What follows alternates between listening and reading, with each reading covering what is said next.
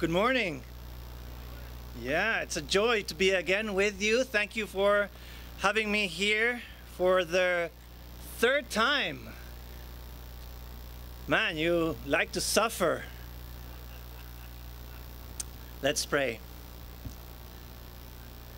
Father, thank you for the opportunity of once again gathering in your presence and be blessed by your presence and by your word, the power of your Spirit through your word today. And we pray that that power will come through. Despite my weaknesses, despite our own weaknesses, we pray that you will bless us and that you'll transform us individually and as a church to transform also the Wheaton area. We pray this in Jesus' name. Amen. Amen. What comes to mind when you think about revival? Some may think of a charismatic neo-Pentecostal megachurch promoting their next sermon series. Others of the older type may imagine a tent meeting hosted by a famous evangelist throughout the week. Some get excited with the idea, others scared. Whatever the case, we must acknowledge that throughout the book of Acts, we see glimpses of and examples of revival. Also, world history has witnessed several revivals, not least here in the US through the preaching of Jonathan Edwards. One author notes that the result of a genuine revival, according to Edwards, is that everyone seemed more focused on eternity. Many new converts professed faith in Christ. The town exhibited better morals, and church members showed higher regard for Scripture. This author then continues that during a visit to Connecticut in July 8th, 1741, Edwards preached his most famous sermon, Sinners in the Hands of an Angry God. Due to screaming and other emotional displays from the congregation, Edwards could not even finish the sermon with an appeal to accept God's grace. Others say that people hold fast to their pews for fear of falling into hell because of their sin. But still, what then is genuine revival? What or how much, if anything, of what happened in Acts can we expect to happen today in 21st century Chicago suburbs? There's a lot in the book of Acts that is unique and unrepeatable. But there are patterns, repetitions, by which Luke highlights things for us even today. And in this passage, I believe we see a genuine revival, aspects of which Luke is encouraging us to expect and desire. A genuine revival, at least in this passage, is the genuine power of God that produces genuine transformation. Again, a genuine revival is the genuine power of God that produces genuine transformation. Look first at God's power and how he displays this power through Paul, verses 11 and 12, if you are following with me. And God was doing extraordinary miracles through Paul, or literally by the hands of Paul, so that even handkerchiefs or aprons that had touched his skin were carried away to the sick, and their diseases left them. and the evil spirits came out of them. Now, let's not get sidetracked with or by handkerchiefs and aprons just yet. Luke highlights clearly that God is the one performing these powers, these miracles. Indeed, these are extraordinary miracles made by God through Paul's hands. Literally, God was doing no ordinary miracles. No ordinary miracles. I love how Luke seems to categorize them, right? It's like there are miracles and then there are no ordinary miracles. But there's a reason why Luke highlights or emphasizes God's extraordinary powers through Paul. Luke wants to demonstrate that Paul's teaching is in fact God approved. In verses 8 and 10 in the previous passage, Luke tells us that Paul had been persuading and teaching the disciples in Ephesus for over 2 years.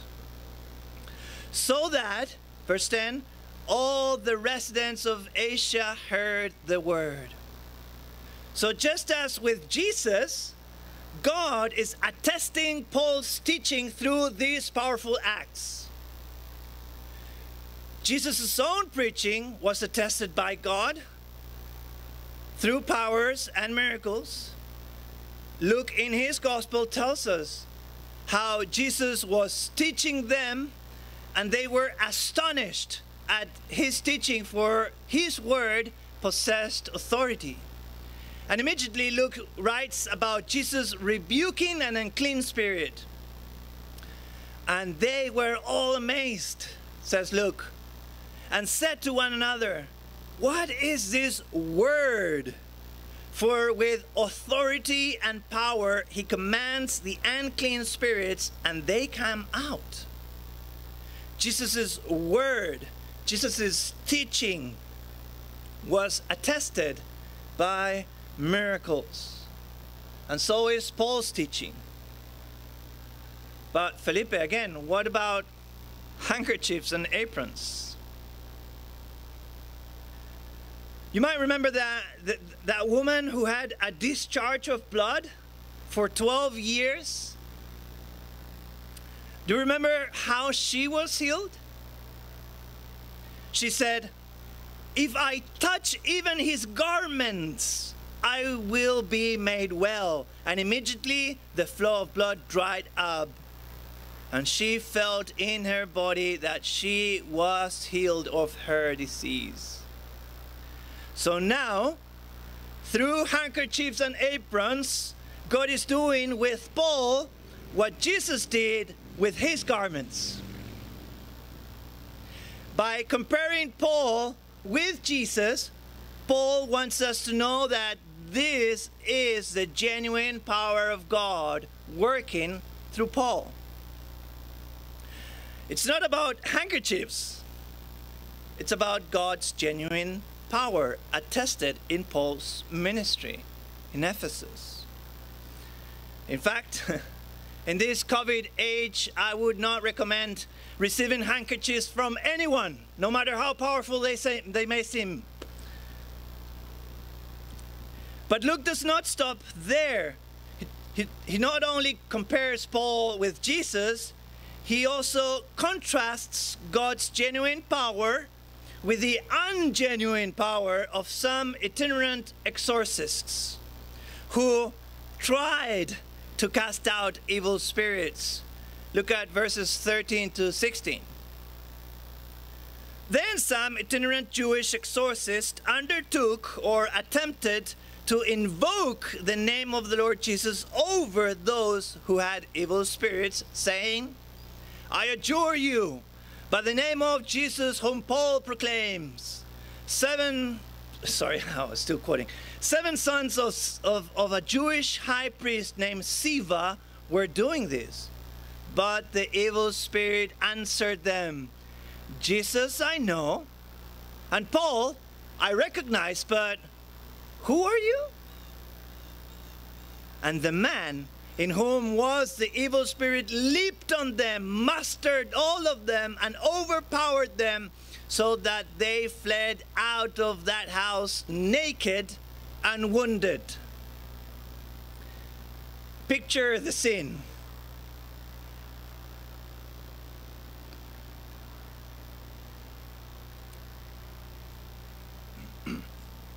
A bit of tragic comedy. They intended to invoke Jesus' power and ended up running naked and wounded. In fact, this one man overpowered 7 men. Rather than manifesting the power of the Lord over him, the evil spirit mastered, lorded over them. Magic spells were very popular in Ephesus at that time. This is also clear by the number and value of magic books that were burned, as we will see later in this passage. A commentator notes that for the Ephesians, the incantation of a formula that includes a name was regarded as having the power to drive out evil spirits from people.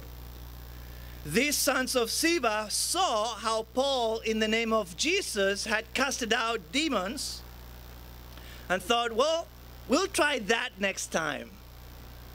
But little did they know. Sadly, these sons of Sceva are not just from Ephesus. They were Jewish exorcists using pagan magic, which reflects the syncretism pervasive at that time.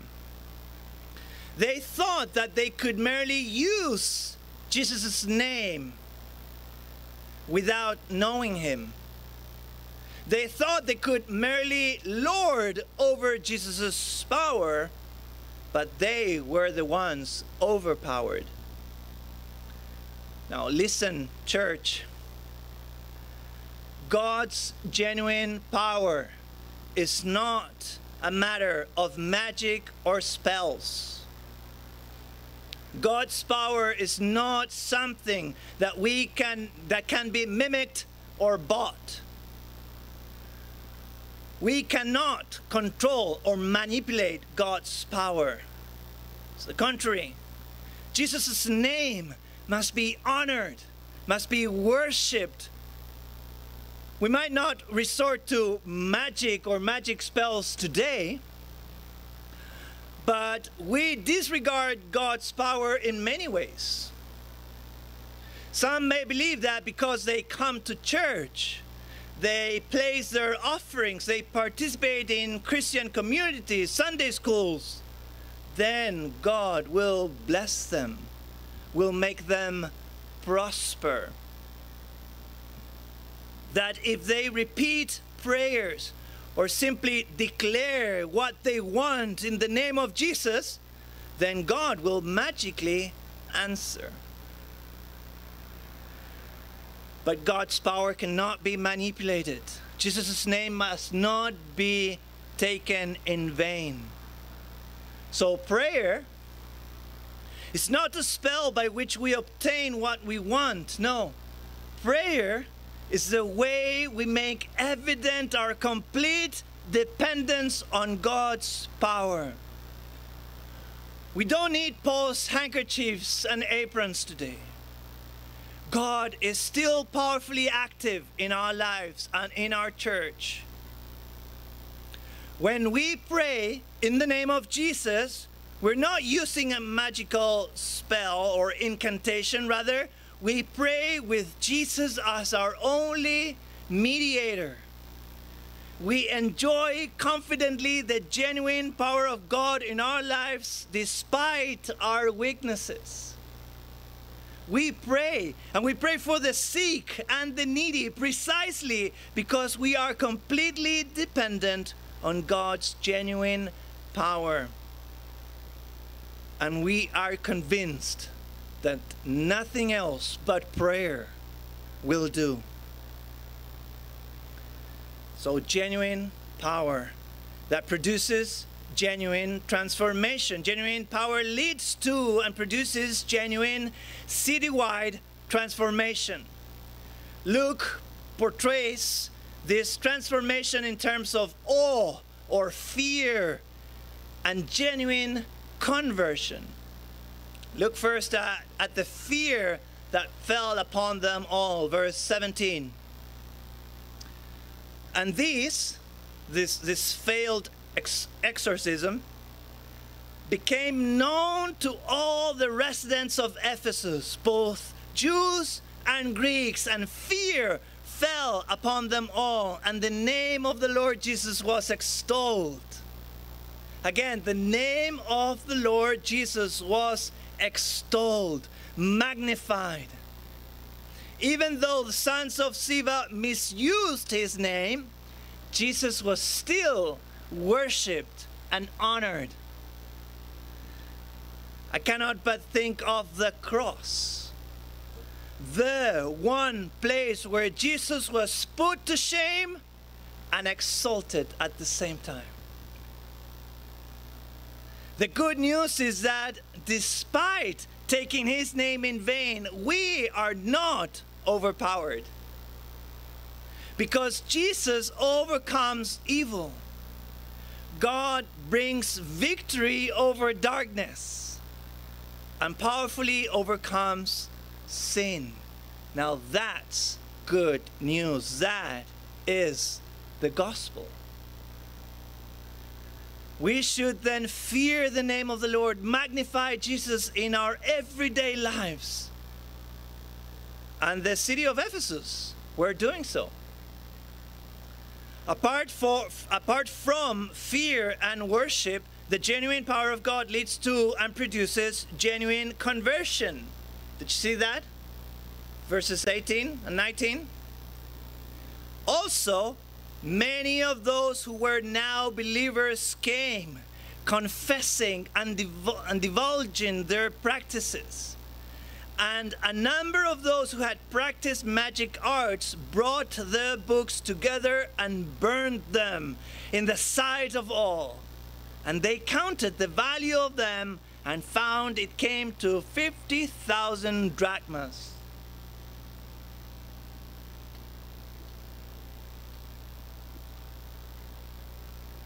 Fear and worship, along with confession and repentance.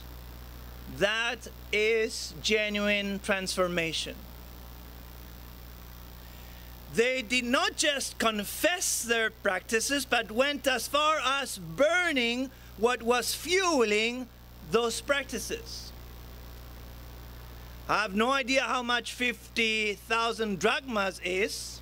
I can barely convert Chilean pesos to US dollars. But it sure sounds a lot. In any case, this transformation is from the inside out. Did you notice that? Inward, heartful awe of God and confession is evidenced by outward actions and behaviors, not the other way around. Are we seeking inward genuine transformation? Or are we content with merely appearing transformed? During the Reformation in Geneva, before the arrival of John Calvin, many took over the city and started destroying and burning images and statues, thus desecrating Catholic properties. Protestant mobs, writes an author, with hammers and axes attacked a convent, destroying books and statues. But William Farel, the Reformationist leader, quickly discovered that it was one thing to demolish the existing religious order and quite another to construct a new one in its place. Calvin later recalled, "When I first arrived, there was almost nothing. They were very good at seeking out idols and burning them. But there was no reformation. External actions do not produce internal change. It was not until faithful, systematic preaching, pastoral training, and the establishment of new churches that Reformation and genuine revival came to Geneva.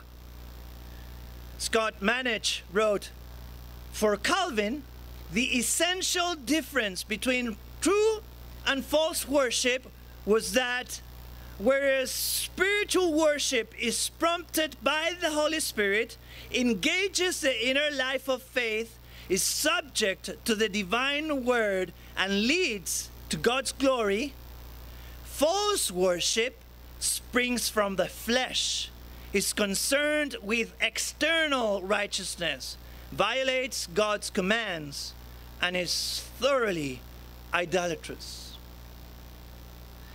The distraction of idols does not produce reformation or revival.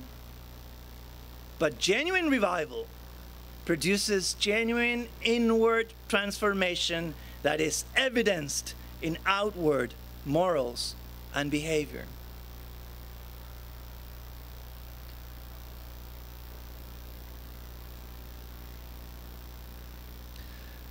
Note the implicit contrast between these valuable books and Paul's teaching.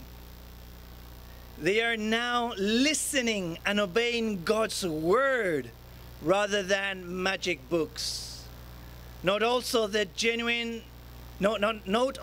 how genuine transformation in turn produces genuine gospel growth. Genuine gospel growth. Verse 20. So, in this way, the word of the Lord continued to increase and prevail mightily. This is where Luke is taking us. If you have been attentive to this whole series of Acts, you would have noted how Luke once again is drawing attention to the growth of God's word. Despite apparent fraudulent and demonic activity, God's word continues to increase. A few times throughout Acts, we hear this refrain. Acts 6. And the word of God continued to increase, and the number of the disciples multiplied greatly. And again, Acts 12. But the word of God increased and multiplied. Lastly, here, the same melody is played. So the word of the Lord continued to increase and prevail mightily. The narrator is not simply glorifying Paul. It is finally the power of the word of the Lord, or the name of the Lord, that stands behind these events. This is genuine revival. The genuine power of God and His word faithfully proclaimed, producing genuine inward transformation that is evidenced in outward actions that leads to more gospel growth and the increase of God's word and power that will again produce genuine transformation, and so on. J.I. Packer refers to this as a recurring feature of revival. He says, as God uses His word to quicken consciences, the perverseness, ugliness, uncleanness, and guilt of sin are seen and felt with new clarity, and the depth of each person's sinfulness is realized as never before. Believers are deeply humbled. Unbelievers are made to feel that living as they do with sin and without God is intolerable, and the forgiveness of sins becomes the most precious truth in the creed. Finally, this transformation is not only in isolated individuals. All the residents of Asia heard the word of the Lord. Verse 10. This became known to all the residents of Ephesus, both Greeks and Jews, and fear fell upon them all. Verse 17. The word of the Lord continued to increase and prevail mightily. Verse 20. This was a citywide transformation. Back in the First Awakening, in 1739, George Whitefield visited Philadelphia and preached outdoors to thousands of people. Even Benjamin Franklin couldn't deny the evidence of revival that accompanied Whitefield's visit. It was wonderful to see the change soon made in the manners of our inhabitants. From being thoughtless or indifferent about religion or devotion, it seemed as if all the world were growing religious, so that one could not walk through the town in an evening without hearing psalms sung.